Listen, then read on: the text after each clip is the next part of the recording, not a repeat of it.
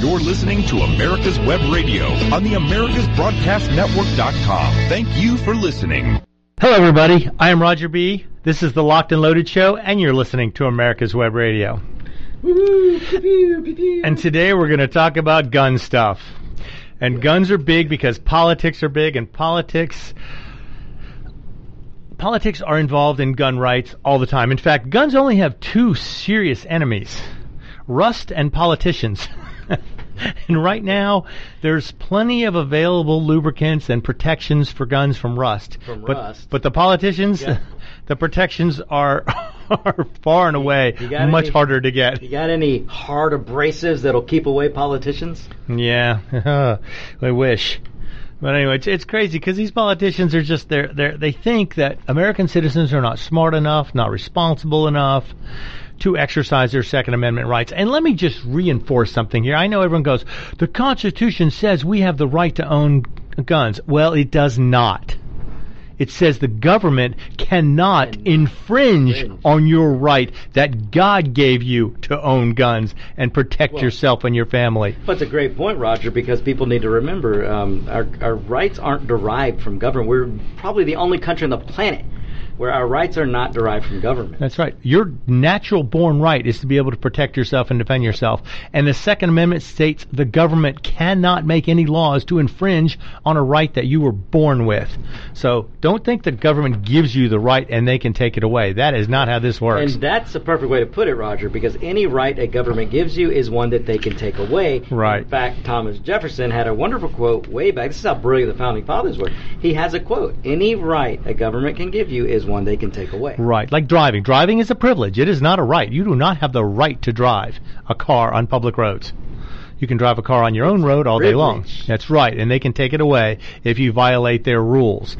But or they kill the oil industry. Yeah, well, there'll be electric cars or rubber band powered cars That's right, or Flintstone powered cars. Thanks, Brett, for that. You better get some sturdy feet. Shoes will become a much higher priority. Pedal cars, that would be interesting. Pedal cars. Yeah. Hey, how many CO2 cartridges would it take to propel a human car? I don't know. That would be all compressed air, maybe a big scuba tank in the back of your car. Let me put some fuel in this thing. Now this would be a fun experiment. Oh wait, they could use the scuba tank to blow air onto a windmill, which AOC would just love that. She would love that.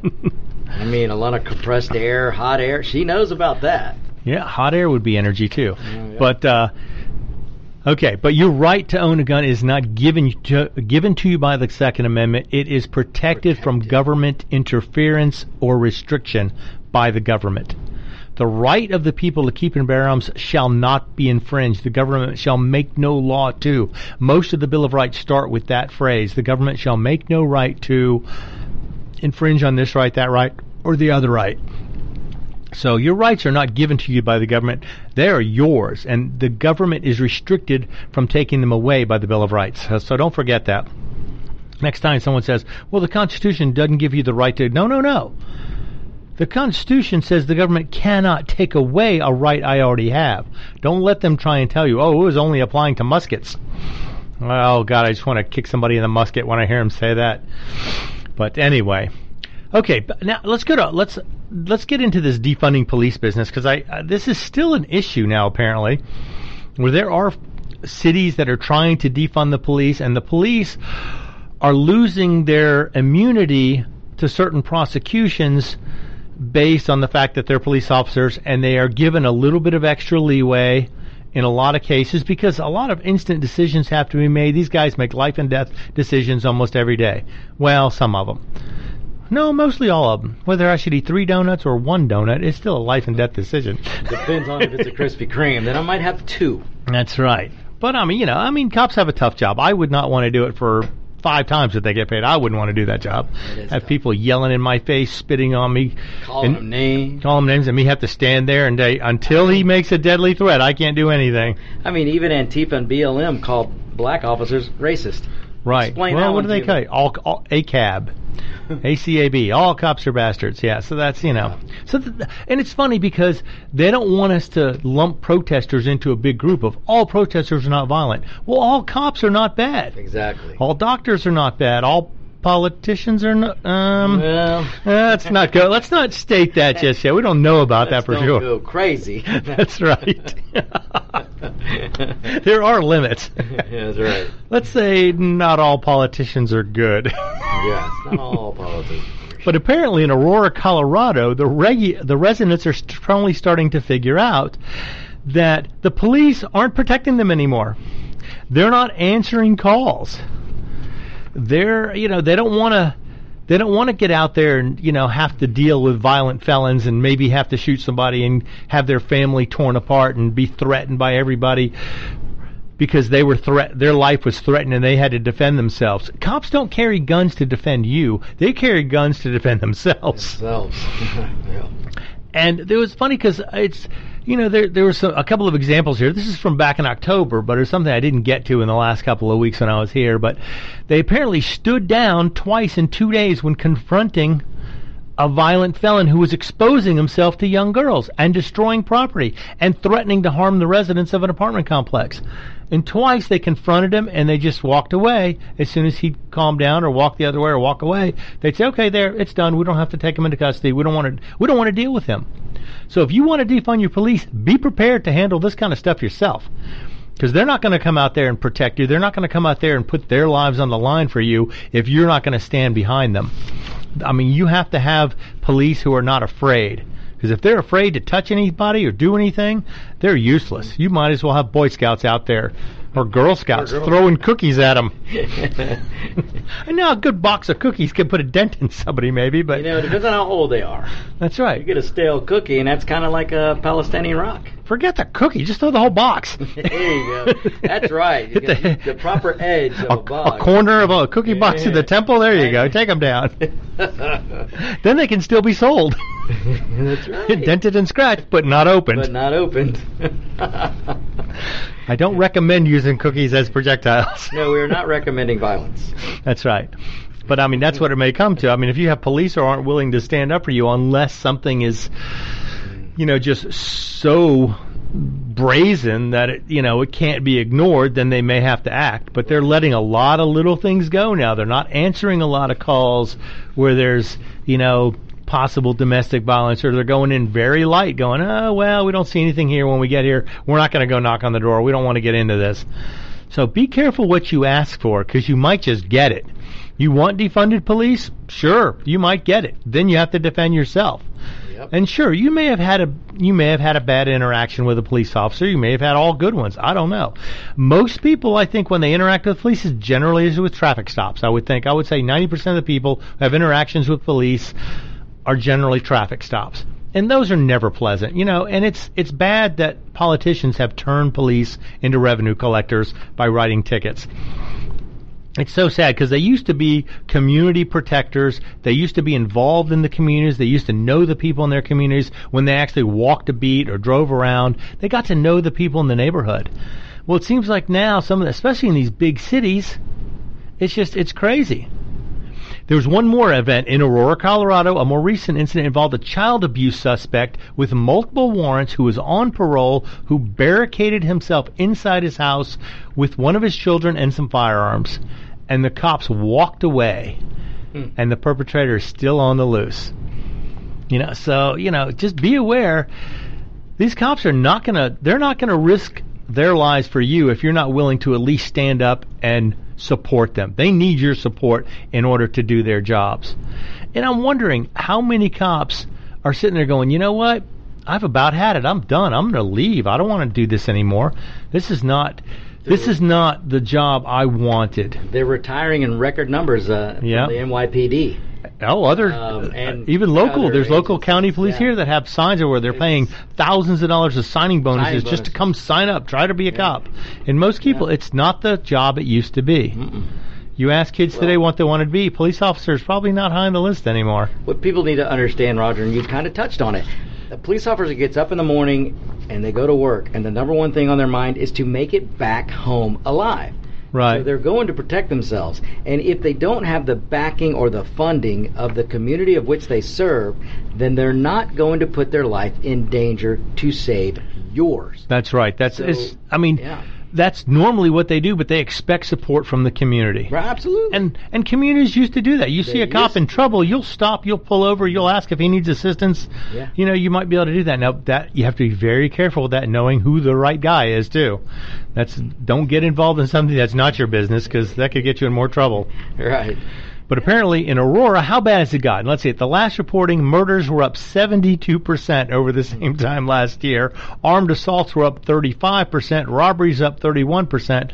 All major violent crime categories were up at least 24%. Grand Theft Auto, now that's not the video game, but actual Grand Theft Auto, up 53% from last year. And wow. I guarantee you that these criminals aren't going, "Oh, you're a Democrat. Oh, okay, I won't."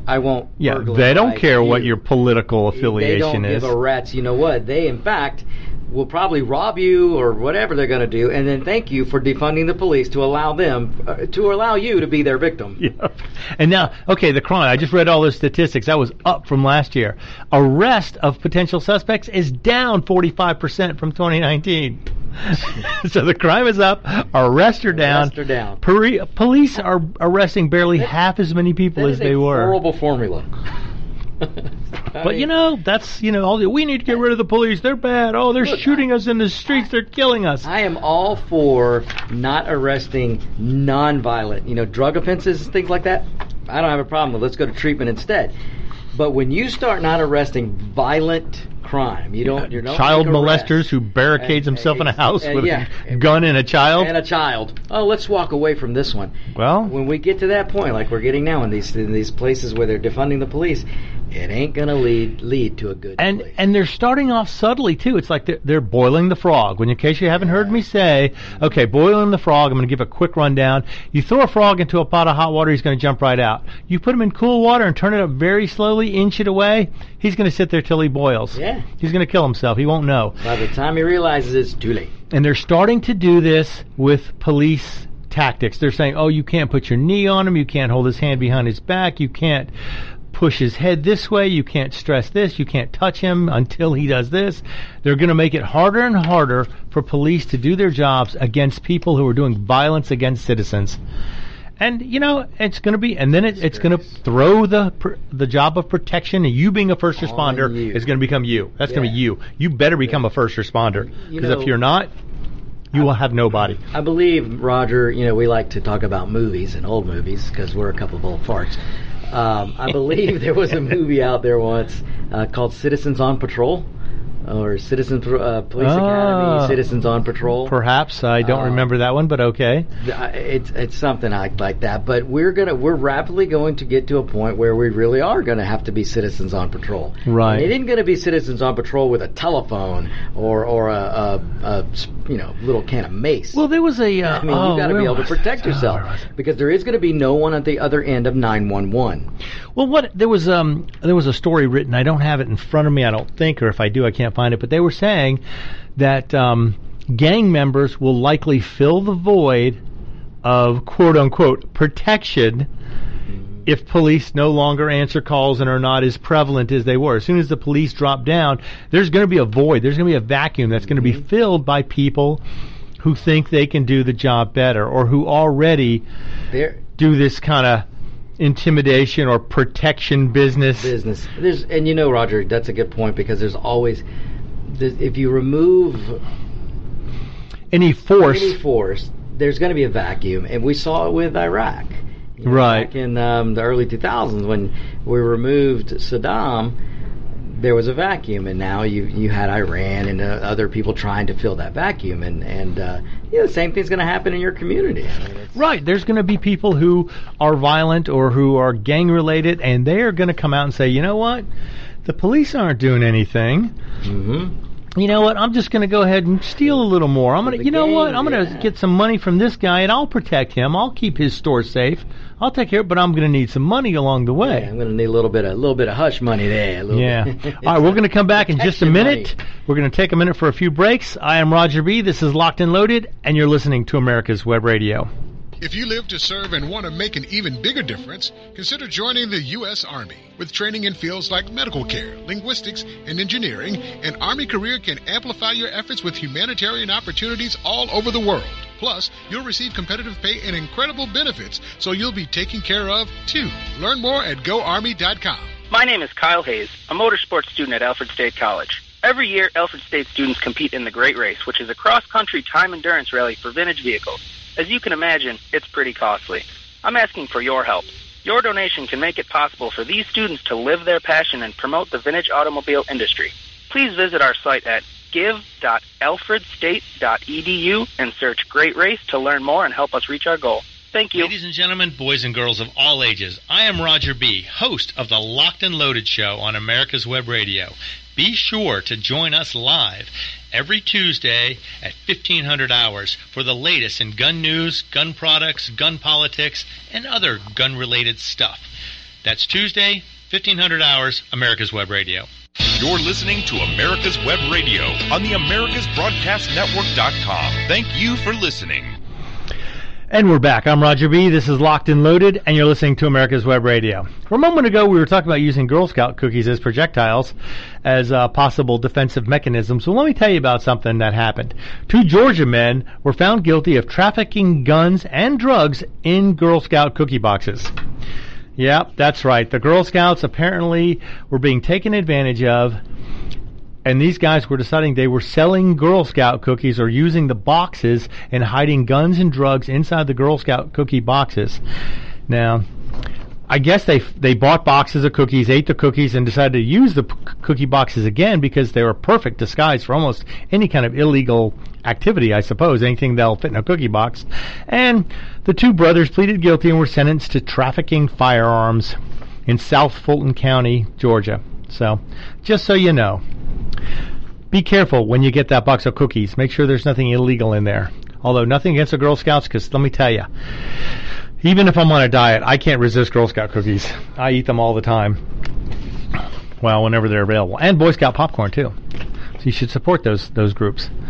All right. Now, Remington. I don't know if everyone's heard about Remington, but Remington is having issues. They've gone bankrupt. The company that owns them has gone bankrupt, and the factory is up there in New York, and it's been there for generations, since the early 1900s, I believe. Early mid-1900s, they've been there. They've been producing guns for almost 100 years. There were 600 workers at the Remington plant in New York. And as of now, last I checked, this is probably an ongoing dynamic situation, but all the workers have been fired by the company this past week or so. And that's a few months after they sought bankruptcy protection for the second time in 2 years. But there have been successful bidders to buy the plant, and the bankruptcy proceedings said they plan to restart some production. Although, who knows if they're going to keep it up in that particular plant. Especially with the unfriendly tax and gun environment in New York. Who knows if they're going to want to open in New York again. That would be ridiculous, I would think. Why would you open in a state that is unfriendly to your business or doesn't like what you're doing?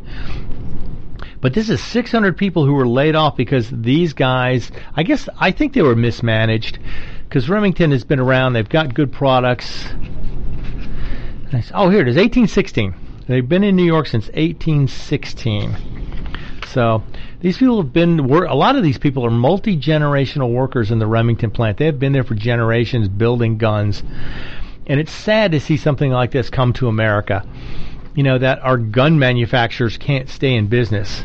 Now, granted, there are probably new manufacturers popping up all the time and taking over, and there has to be an evolution of things. But it's just sad because Remington is such a name that everybody knows. Everybody's probably shot one, or at least knows somebody. If you know someone who has several guns, they probably own a Remington something. Rifle, shotgun.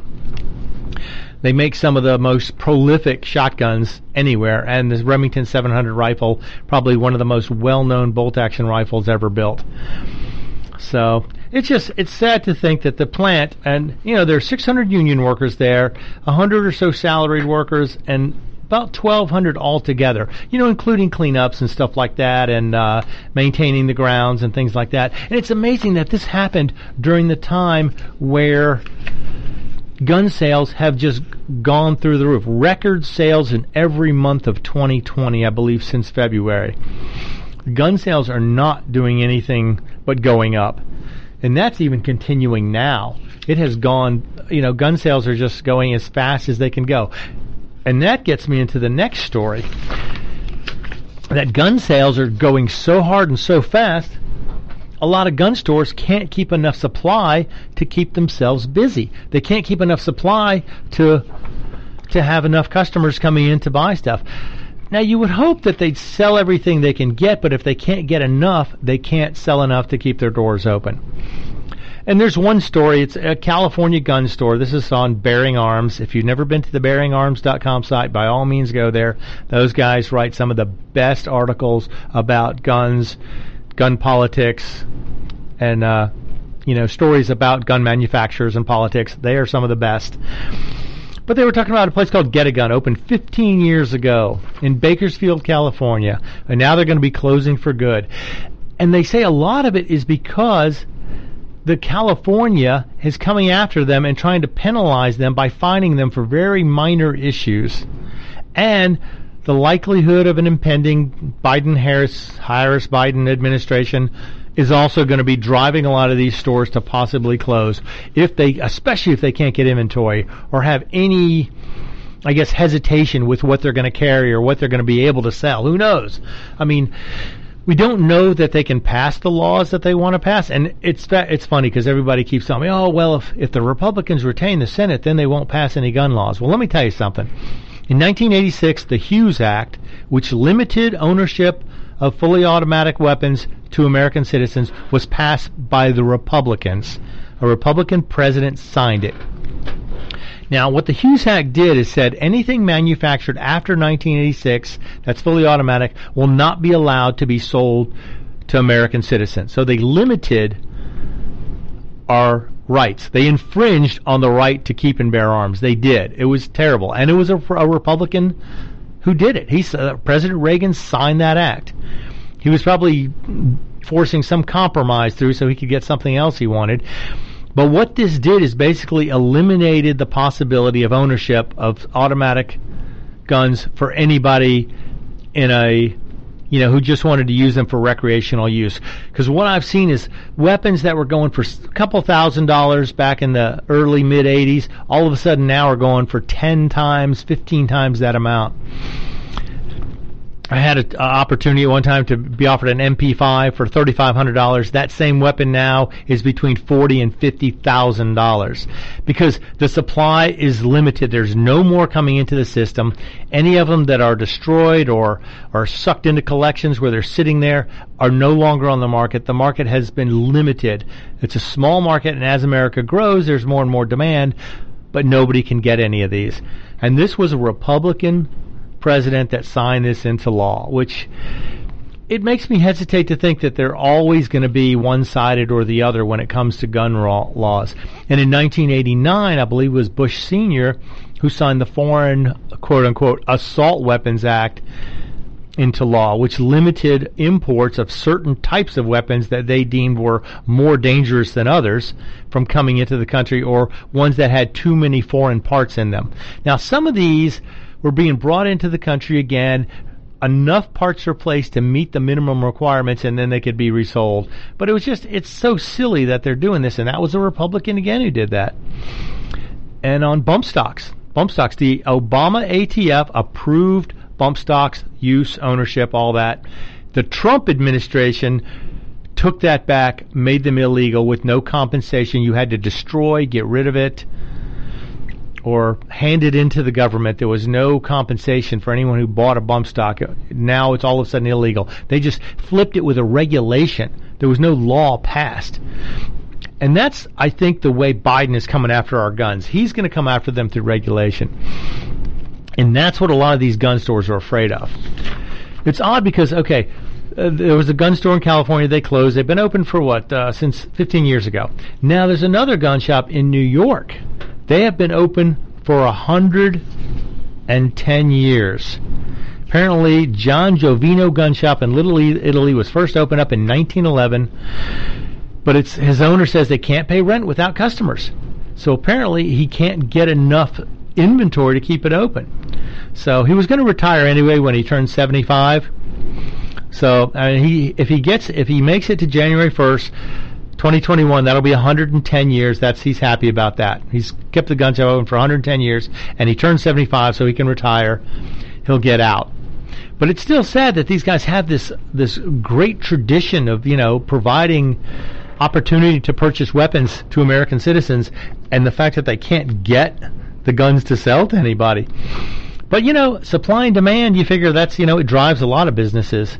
And I guess he maybe should have updated the way he was getting his weapons, should have foresaw the possibility that maybe he couldn't get them, overstock stuff. But again, in New York, it's very difficult because the government is against your business. They don't like what you do. They don't like the way you do business. They don't like what you sell.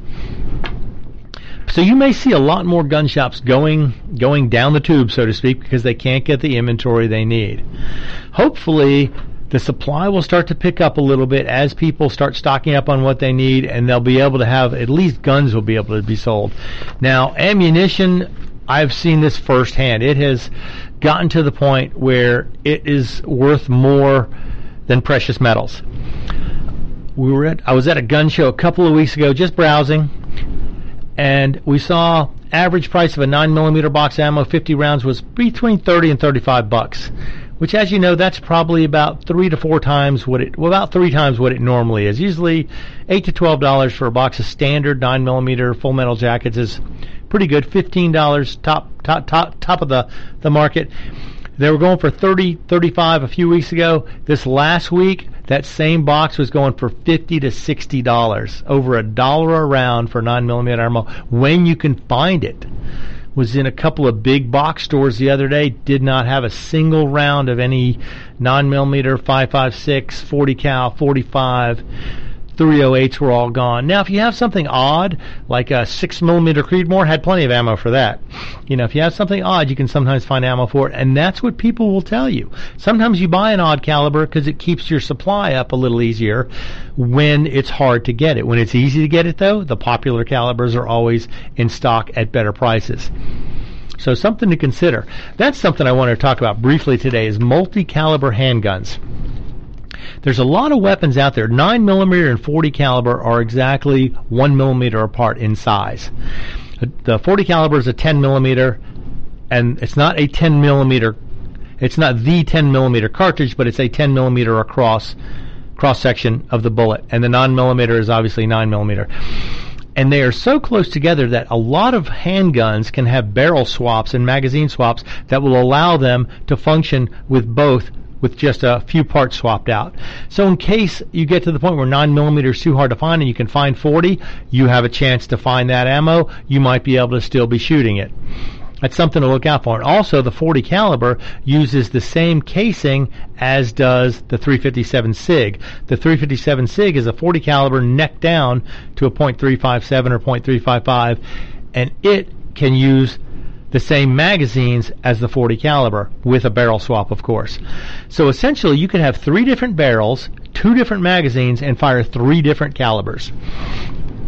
Now, granted, it's probably more complicated than just buying another gun, but when the guns are that hard to find and ammo becomes difficult to find, you may want to find alternatives to using your preferred caliber. You may want to hold on to that 9mm and say, oh, well, look, I hear 6 boxes of 357 SIG, and it's still more expensive than what I would normally pay for 9, but it's cheaper than what I can get 9 for now.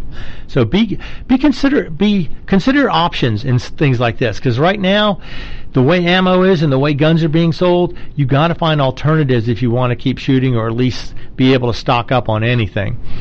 And I'm hoping once the president's assigned and he gets to work and everything kind of settles down a little bit, maybe people will calm down a little bit.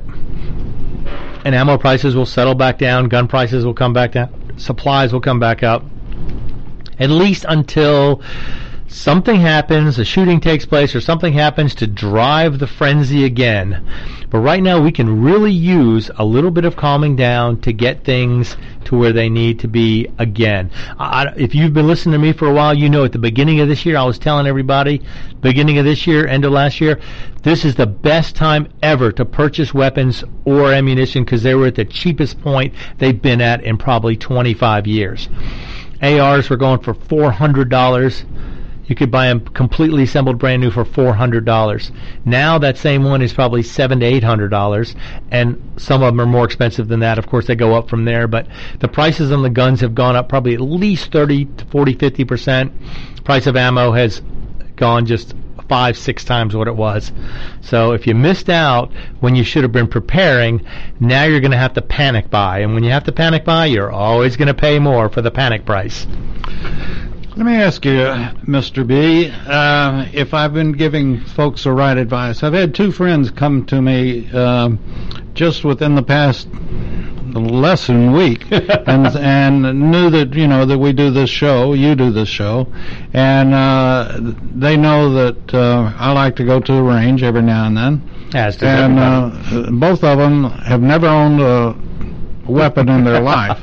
And they said, what do we do? And I said, well, the best thing you could do, in my opinion, is go to a range and they'll rent you a weapon or let you borrow a weapon as long as you pay for the ammunition. Usually you pay the rental fee, which is like $10. You can use any gun in the case, okay, well, as long as you buy their ammo. Right. And I said, you can get a weapon, try it out, and decide what feels good to you.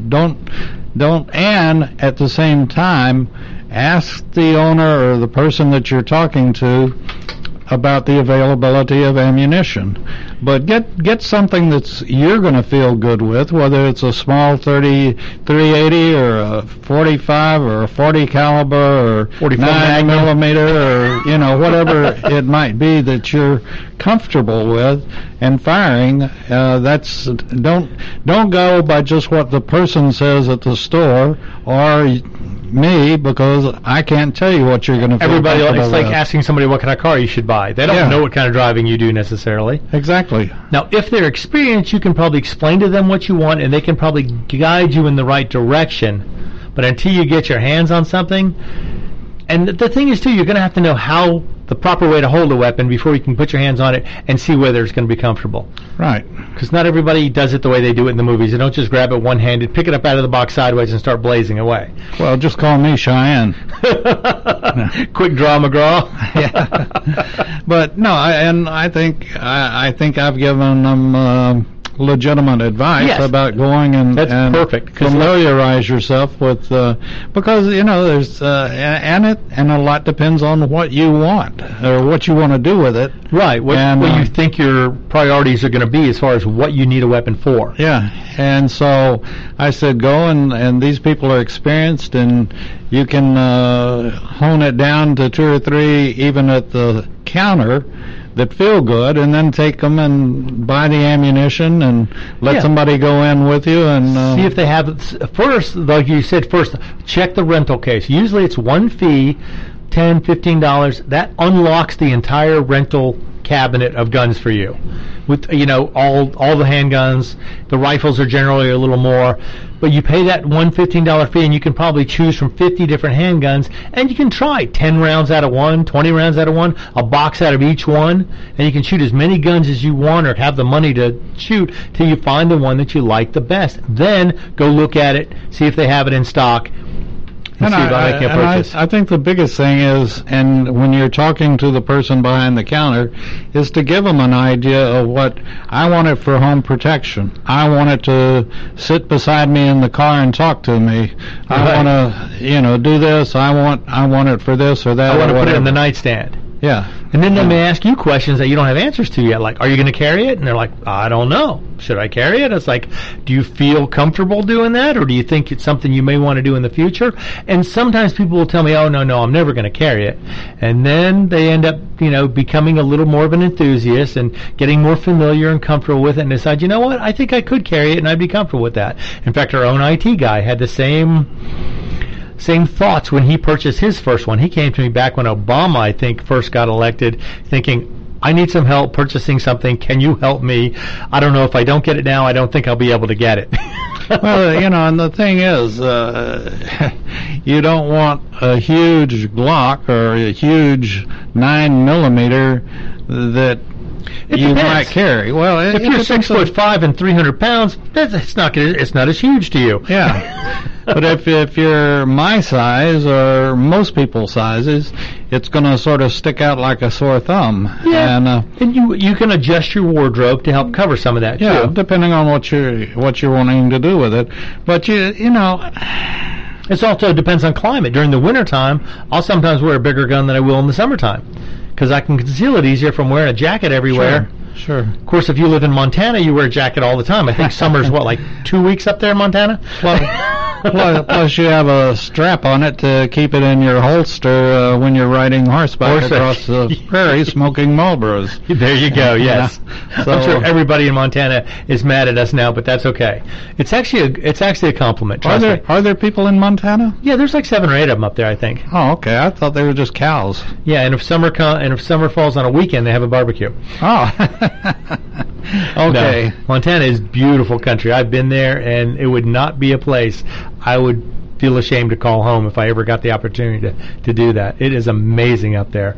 I must say Montana is one of the what is it? Obama said 57 states that it's one of the 57 I haven't gone to, but excluding the other 6. Yeah, I've been through most. I've been through Montana, North and South Dakota, all through Nebraska, came up through Washington and Oregon, which also beautiful states. Beautiful. But the politics there just make them so ugly. New Mexico's a gorgeous New Mexico, state. Arizona, they have some amazing natural wonders there. Like, what is it? I think it's the Wave in Arizona. They got that huge, like, sandstone carved mountain path you can walk through, and the colors are just unbelievable. And, of course, there's Wyoming, where you have the Grand Tetons, and Yellowstone National Park. And then there's Texas that has one of everything. Yeah, well, and we have 2 of some things. Yeah. Yeah. And then Alaska comes and gets all bowed up and says, "Oh yeah, don't make me cut myself in half and make Texas the 3rd biggest state." They're going to melt one of these days. When all the water's gone, they'll lose all their water weight. Yeah. Anyway, but no, if you're thinking about getting a weapon, and if you're thinking about if it's just strictly for home security, maybe instead of a pistol, you want a shotgun. And yeah. I mean, it depends on your situation, though. Are you there with other people? Are you there by yourself? You don't want to be blasting a shotgun if there's other people in the house. No, but if you're there by yourself and somebody's breaking in, you're there with other people all of a sudden. Yeah, a shotgun is a very good deterrent. Yes, it is. And the thing is, but if you don't know anything about weapons, I would say to start with a handgun always. It's the easiest thing. It's easy to manipulate. It's easy to hold. It's easy to store. If you have a shotgun and you keep it thrown in the closet somewhere and something happens, you have to try and dig it out. Because a lot of people will load a handgun, stick it in a desk drawer, or stick it in a nightstand and never look at it again. And, that's fine. If that's what you want to do, not recommended, but you can do it. If you have a question about it, just email our Roger at americaswebradio.com, or you came up with another cockamamie email address or something, didn't you? No, I didn't. Oh, you didn't? No, that's it. Roger at americaswebradio.com. Okay. That's it. Oh, I guess it was somebody else, another host. Entirely possible. But yeah, I will do my best to answer your questions. I am not claiming to be an expert in any way, form, or fashion. I just have a lot of time to hear other people talk about it, so I pick up things. I hear things. Guys talk. Word gets around, It's just all hearsay. And you enjoy your guns, your weapons. The ones I still have left. I have very few left after the boating accident. That's true. That's right. And, they claim the ATF was talking about flotation devices for weapons. I don't know what all that's about. Well, you have a monument out at Lake Lanier with a flag on it, don't you, floating around where the boat went down? Yeah, there you go. Yeah. there's hundreds of them all over Lake Lanier, all over the oceans of the southeast, all over the place. But anyway, but yeah, consider multi-calibers. And if you're looking at rifles, the multi-caliber weapon I like the best is the AR-15, because simply by a swap of the top of the gun, 2 pins pulled, top comes off, new top goes on, you can change calibers to something. So if you find other calibers available, and most of them, a lot of them do not. There are some that don't require magazine change, some do. But your lower receiver will be the same for most of those cartridges. And you can run let's see, 5.56, 300 blackout, same magazines, only requires a barrel change, but changing a barrel on an AR is not as easy as changing on a pistol, so most people just swap the tops out. And you can use a 7.6239 Russian cartridge, which requires a top swap and a magazine change, but the same lower receiver. Same thing, I believe, with a 6.5 Grendel. 450 Bushmaster requires a top change and a magazine change. And be sure you have them marked well, so if you change them out. Yeah, you don't end up putting that's a common thing with the 300 blackout and the 5.56. You can end up putting one in the other and ends up blowing things apart pretty easily. But hopefully if you pay attention to what you're doing, make sure everything seats properly when it goes to battery. Pay attention. I would mark it. They make Sharpies that are actually paint pens in silver, gold, white, and you can mark on your weapon what it is, what it takes, what the barrel is, or put white fill in on the front of the barrel where they usually mark the caliber, so you know. Look at it carefully if you're swapping calibers around. As yes, that can be dangerous when you're doing that and not paying attention. Yes. I was actually at the range once working as a safety officer, and a guy comes over. He was over there and he was shooting, and he flags me over, so I go over there and look. He goes, yeah, I keep shooting this, and it shoots 1 or 2 times and then it's jamming. Huh. So I'm looking down at his table there, and I find one of the cartridges, and he was shooting 9mm cartridges in a 40 caliber handgun, and it was firing, but it would jam every other time or so because the bullets were too small. So I told him I put the box back together. I said, take it back up. Tell him you need 40 caliber, not 9mm for this gun. They apparently didn't check it. He didn't know what he needed. I don't know if the guy at the counter just handed him 9 thinking it was a 9, or he told him it was a 9, but it was a 40 caliber and he was shooting 9mm ammo in it, and it was functioning though. I mean, I don't know if he was hitting anything, because that's the barrel bullet bouncing down the barrel, but he didn't hurt anything. He didn't hurt the gun, didn't hurt himself, nothing malfunctioned, because 1mm on each side of the cartridge, that's a 0.5 millimeter on each side of the cartridge, is almost enough to where it'll work. But yeah, be careful when you're swapping calibers, or if you have any doubts, ask somebody to check it. Get somebody who knows what they're doing to look at it for you, because they can usually identify the cartridge. Unless it's something really old, military produced, then you may just have to get somebody who knows the weapon itself to know what it was chambered for. But almost all modern weapons are marked with what caliber they are. And if they have conversion calibers, a lot of times they will mark those on the barrel too, telling you this is a 9mm barrel for a 40 caliber weapon. Which, I mean, one of the ones I like to convert the most is the Glocks, because they are so easy. A lot of them you just need a barrel and a magazine, and that's it. All the springs, the ejectors, all that stuff, the extractors all work between 40 and 9mm. Now, ideally, you're supposed to change your extractor to a 9mm extractor, but they are so close, a lot of times they'll offset the barrel just ever so slightly, give it a 1/4 millimeter push to one side so the extractor gets a good grab on the cartridge, and it works fine. I've had one I've shot thousands of rounds through with never a malfunction, and it works flawlessly. So that's something to consider. Like I say, in these times when ammo is hard to find, give yourself as much variety as possible. While normally you want to keep things as simple as possible, as few calibers as possible to keep things simple, easy, this is one of those times where you may want to consider purchasing an extra barrel for a gun to have a different caliber available. But make sure you research and know what you can turn into what.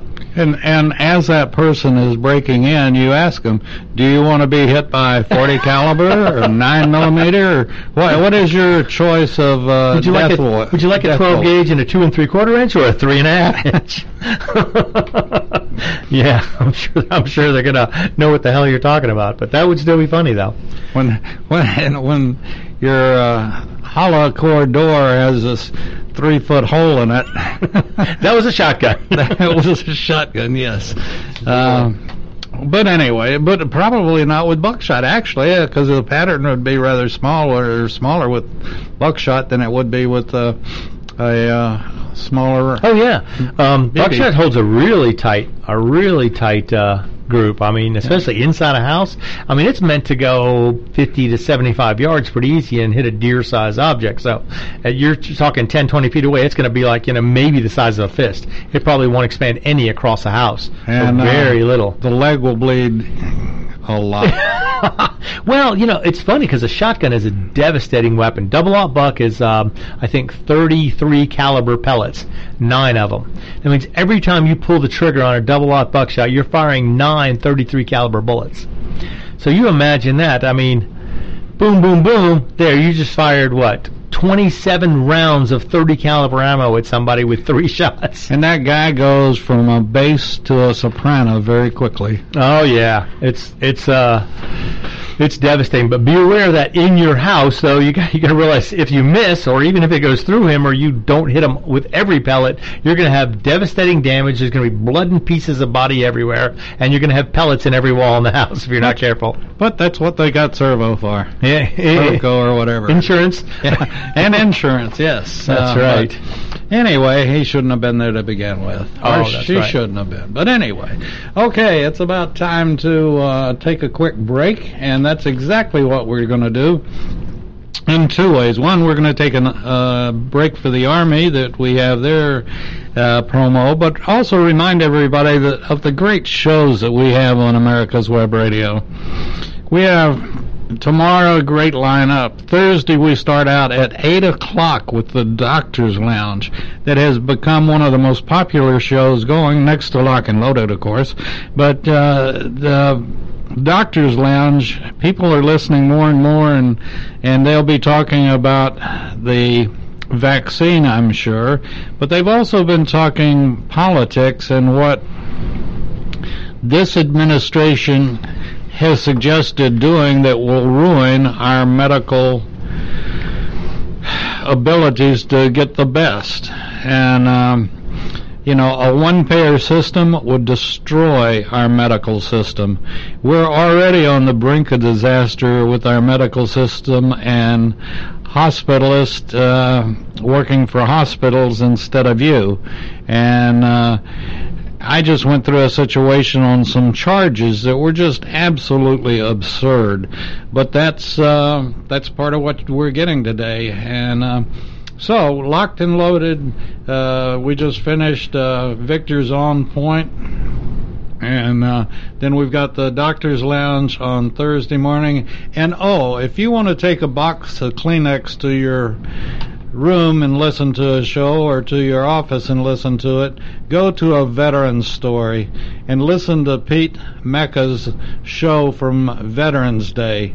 It will put tears in your eyes. It's all about the story of a World War II pilot, and it is one of the best shows I think we've ever had on America's Web Radio. But you got to have your Kleenex. We don't furnish Kleenex here, and I don't want you to forget that, Roger. Okay, no Kleenex furnished here. No Kleenex furnished here. Cry into your sleeve. That's all you can do. That's it. So, with that being said, let's get back to Mr. Roger B. and Locked and Loaded. All right. Now, I know a lot of you are concerned. We talked a little bit about Republicans versus Democrats on gun control, and to be honest, I don't think we can trust any politicians. But the gun industry is warning us now of a backdoor Biden-Harris gun ban. Now, keep in mind, regulations have long been a way where people can limit weapons without actually passing laws, which seems crazy, but with the ATF, with the IRS, I mean, there are ways they can get regulations passed which have more power than some laws do. And they're saying Biden is still going to plan. He does not want anybody to have military-styled weapons or weapons with certain features on that he deems dangerous. Just like he probably thinks putting a racing stripe on a car makes it into a race car, he thinks putting a pistol grip on a weapon turns it into a machine gun.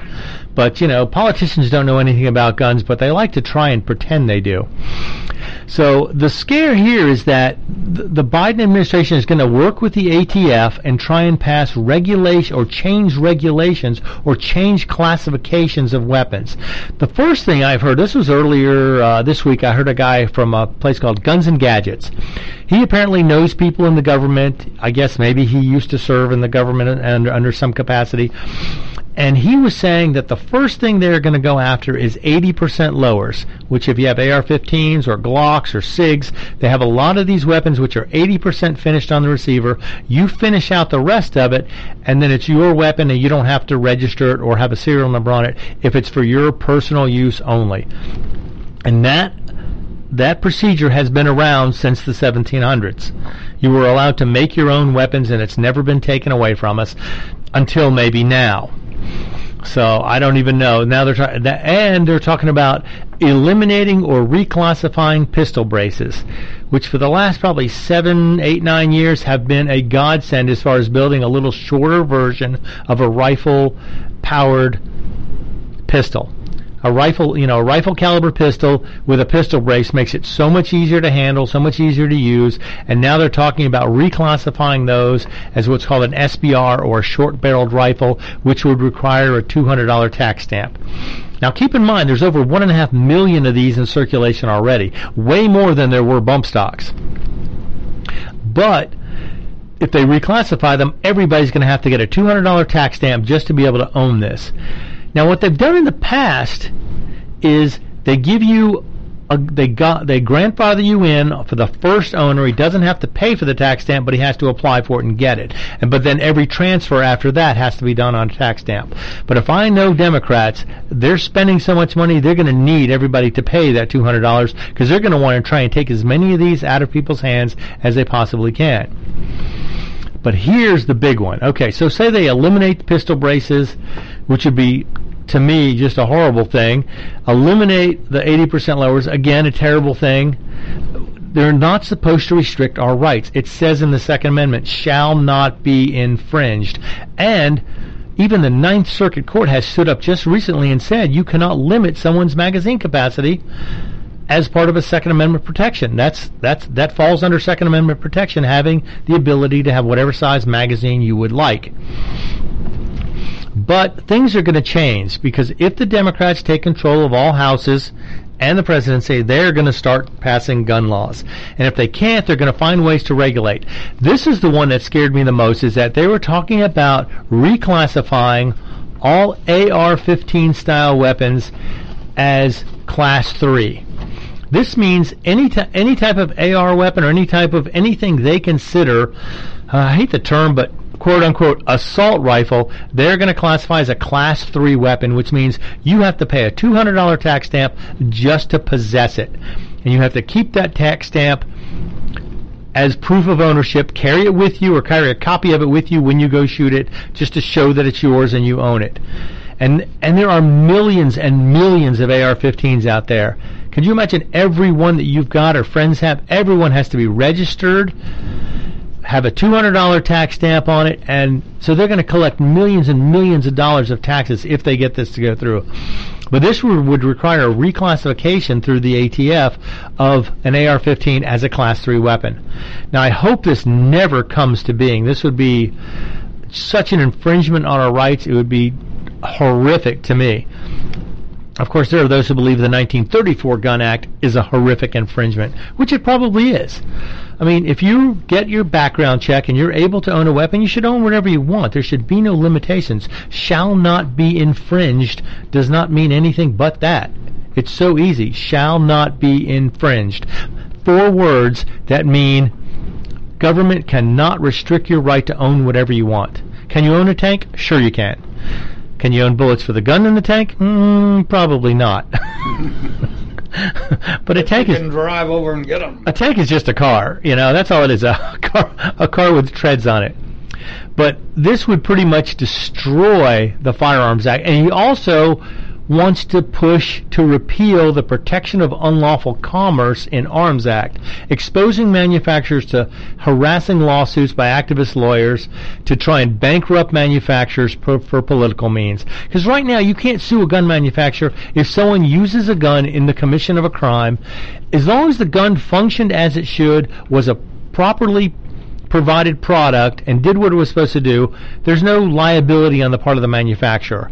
Now, if they get this done, though, that means anybody who shoots anybody with any gun, you'll be able to sue the gun manufacturer for what a criminal did with it.